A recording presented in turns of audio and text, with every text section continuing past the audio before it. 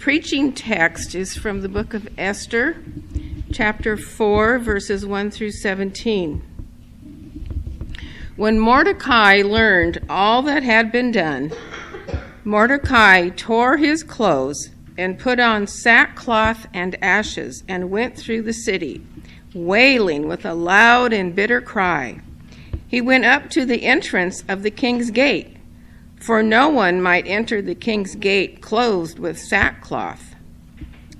In every province, wherever the king's command and his decree came, there was great mourning among the Jews, with fasting and weeping and lamenting, and most of them lay in sackcloth and ashes. When Esther's maids and her eunuchs came and told her, the queen was deeply distressed and sent garments to clothe Mordecai so that he might take off his sackcloth, but he would not accept them. Then Esther called for Hathach, one of the king's eunuchs, who had been appointed to attend her, and ordered him to go to Mordecai to learn what was happening and why. Hathach went out to Mordecai in the open square of the city in front of the king's gate, and Mordecai told him all that had happened to him and the exact sum of money that Haman had promised to pay into the king's treasuries for the destruction of the Jews. Mordecai also gave him a copy of the written decree issued in Susa for their destruction, that he might show it to Esther, explain it to her, and charge her to go to the king to make supplication to him and entreat him for her people. Hathach went and told Esther what Mordecai had said. Then Esther spoke to Hathach and gave him a message for Mordecai, saying, all the king's servants and the people of the king's provinces know that if any man or woman goes to the king inside the inner court without being called, there is but one law. All alike are to be put to death. Only if the king holds out the golden scepter to someone may that person live. I myself have not been called to come into the king for 30 days.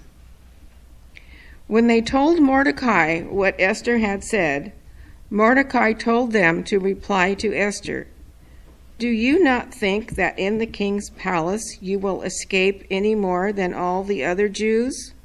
For if you keep silence at such a time as this, relief and deliverance will rise for the Jews from another quarter, but you and your father's family will perish.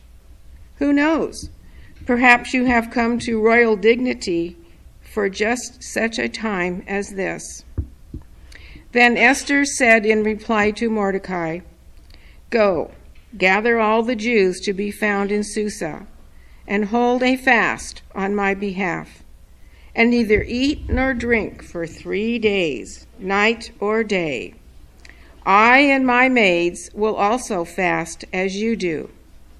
After that, I will go to the king, though it is against the law, and if I perish, I perish. Mordecai then went away and did everything as Esther had ordered him. The word of the Lord. Good morning. As Pastor John introduced me at the beginning of the service, I am Bishop Kristen Kemple, and I'm really excited to get to be with you. This is the third time that we have scheduled this Sunday. And up in the Tri-Cities, they were predicting that it was supposed to be really nasty weather yesterday evening into this morning. And I said to God, God, I cannot reschedule with Emmanuel again. And God heard the cries of his servant Kristen. and was merciful unto her, so that she could come and be with you today. Because I'm really excited, to get to be with you. I was with you a few weeks ago with my family. We came just to sit and worship, which was such a gift. We had 2 deaths this fall. My father-in-law and my grandmother died within 2 weeks of one another, and we were just soul tired. And Pastor John invited us to just come and worship. And it was a gift. And it was nice because I was able to come and find the church before today, and I got to visit with a few of you after the service. And so it just feels like I'm back with friends again today. So thank you very much for your warm welcome both of those days. Another reason I was really excited about today is because I have never gotten to preach on Esther. Ever in my life. Now, some people, particularly men, oftentimes, some of them, will know that they have wanted to be a pastor since they were itty-bitty. Was that your case, John? Did you know you were going to be a pastor? High school? Okay.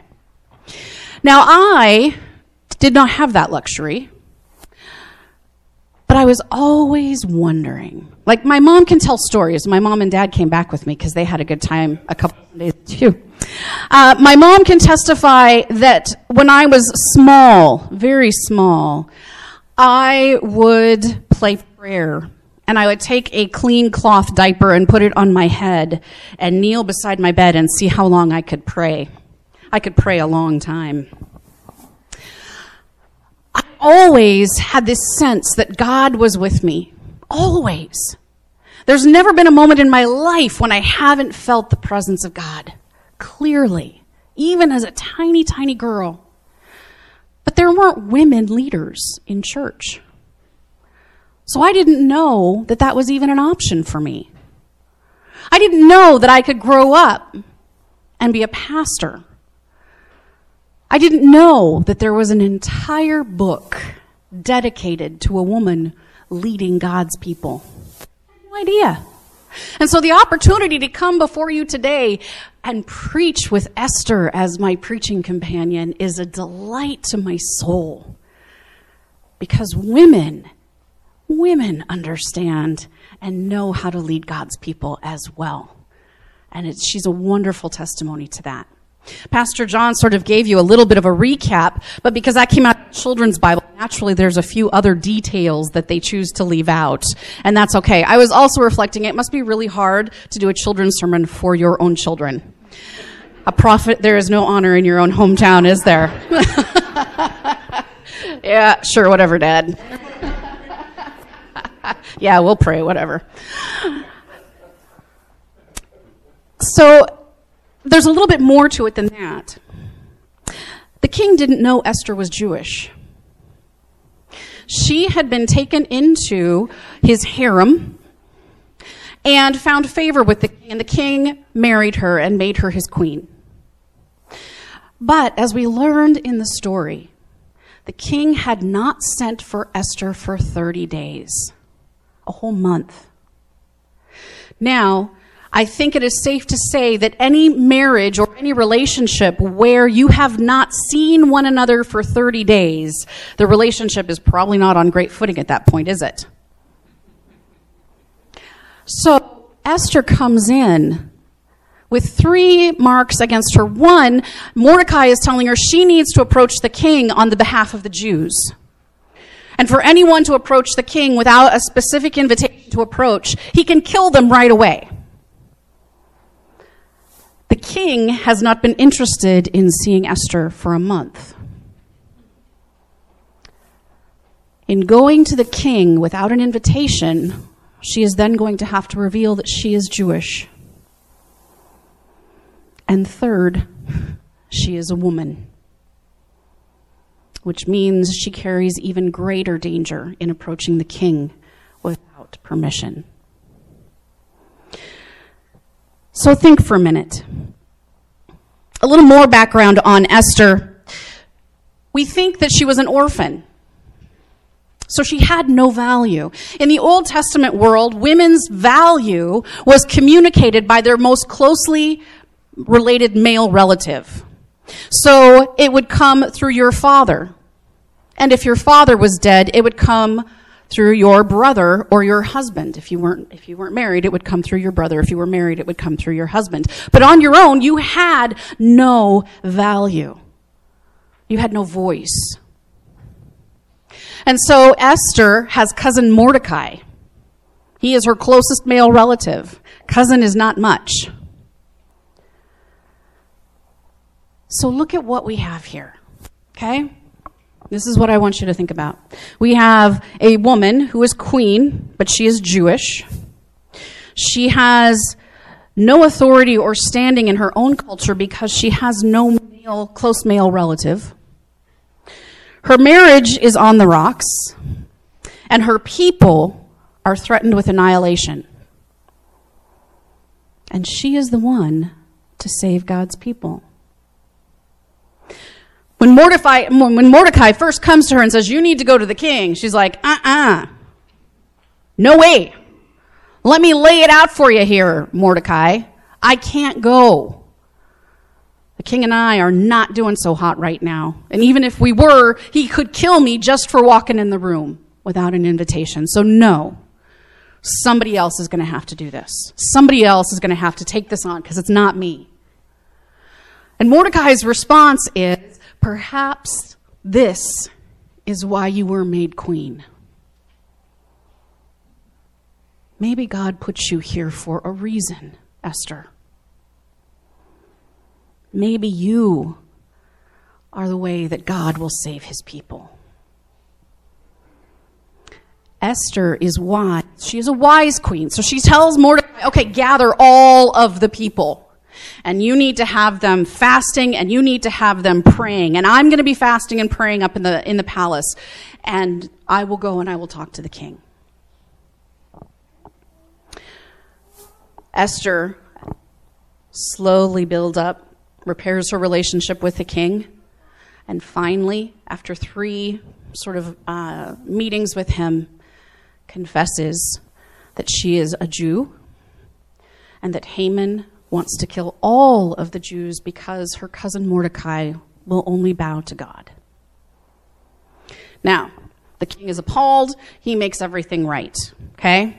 The Jews are fine. They're safe. He demotes Haman.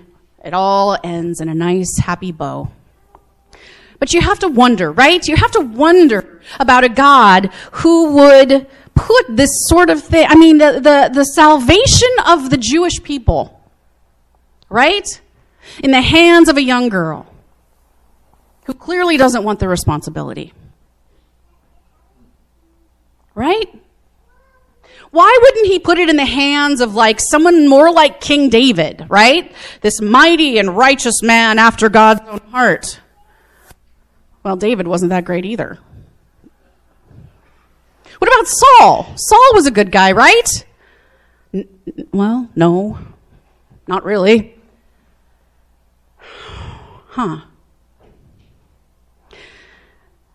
I think the reason why we still have the story of Esther with us even today and why we should read it far more often than we do is because it reminds us of what God has to work with. That God has us. It's Advent, right? Is it? Okay. It is Advent, right? What are we waiting for? Christ, who is what? The Savior of the world. Amen. And what do we get? A baby born out of wedlock to an unwed mother. Is that the King of Kings and the Lord of Lords? Is that what you expect? If you were to hear that God was going to send a mighty Savior who would save the people from all of their sins, would you expect a baby like that? Would you?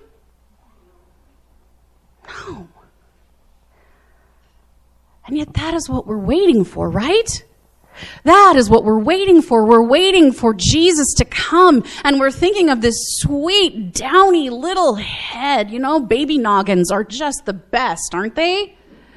They're just fuzzy and they smell good, and Jesus has probably smelled like a little bit like clean hay, which is even better. And we're dreaming of this, sweet little mild baby. And we're waiting and we're lighting candles to watch for Messiah. And we're thinking about all of these wonderful things that happen with Christmas. And this baby is coming to die.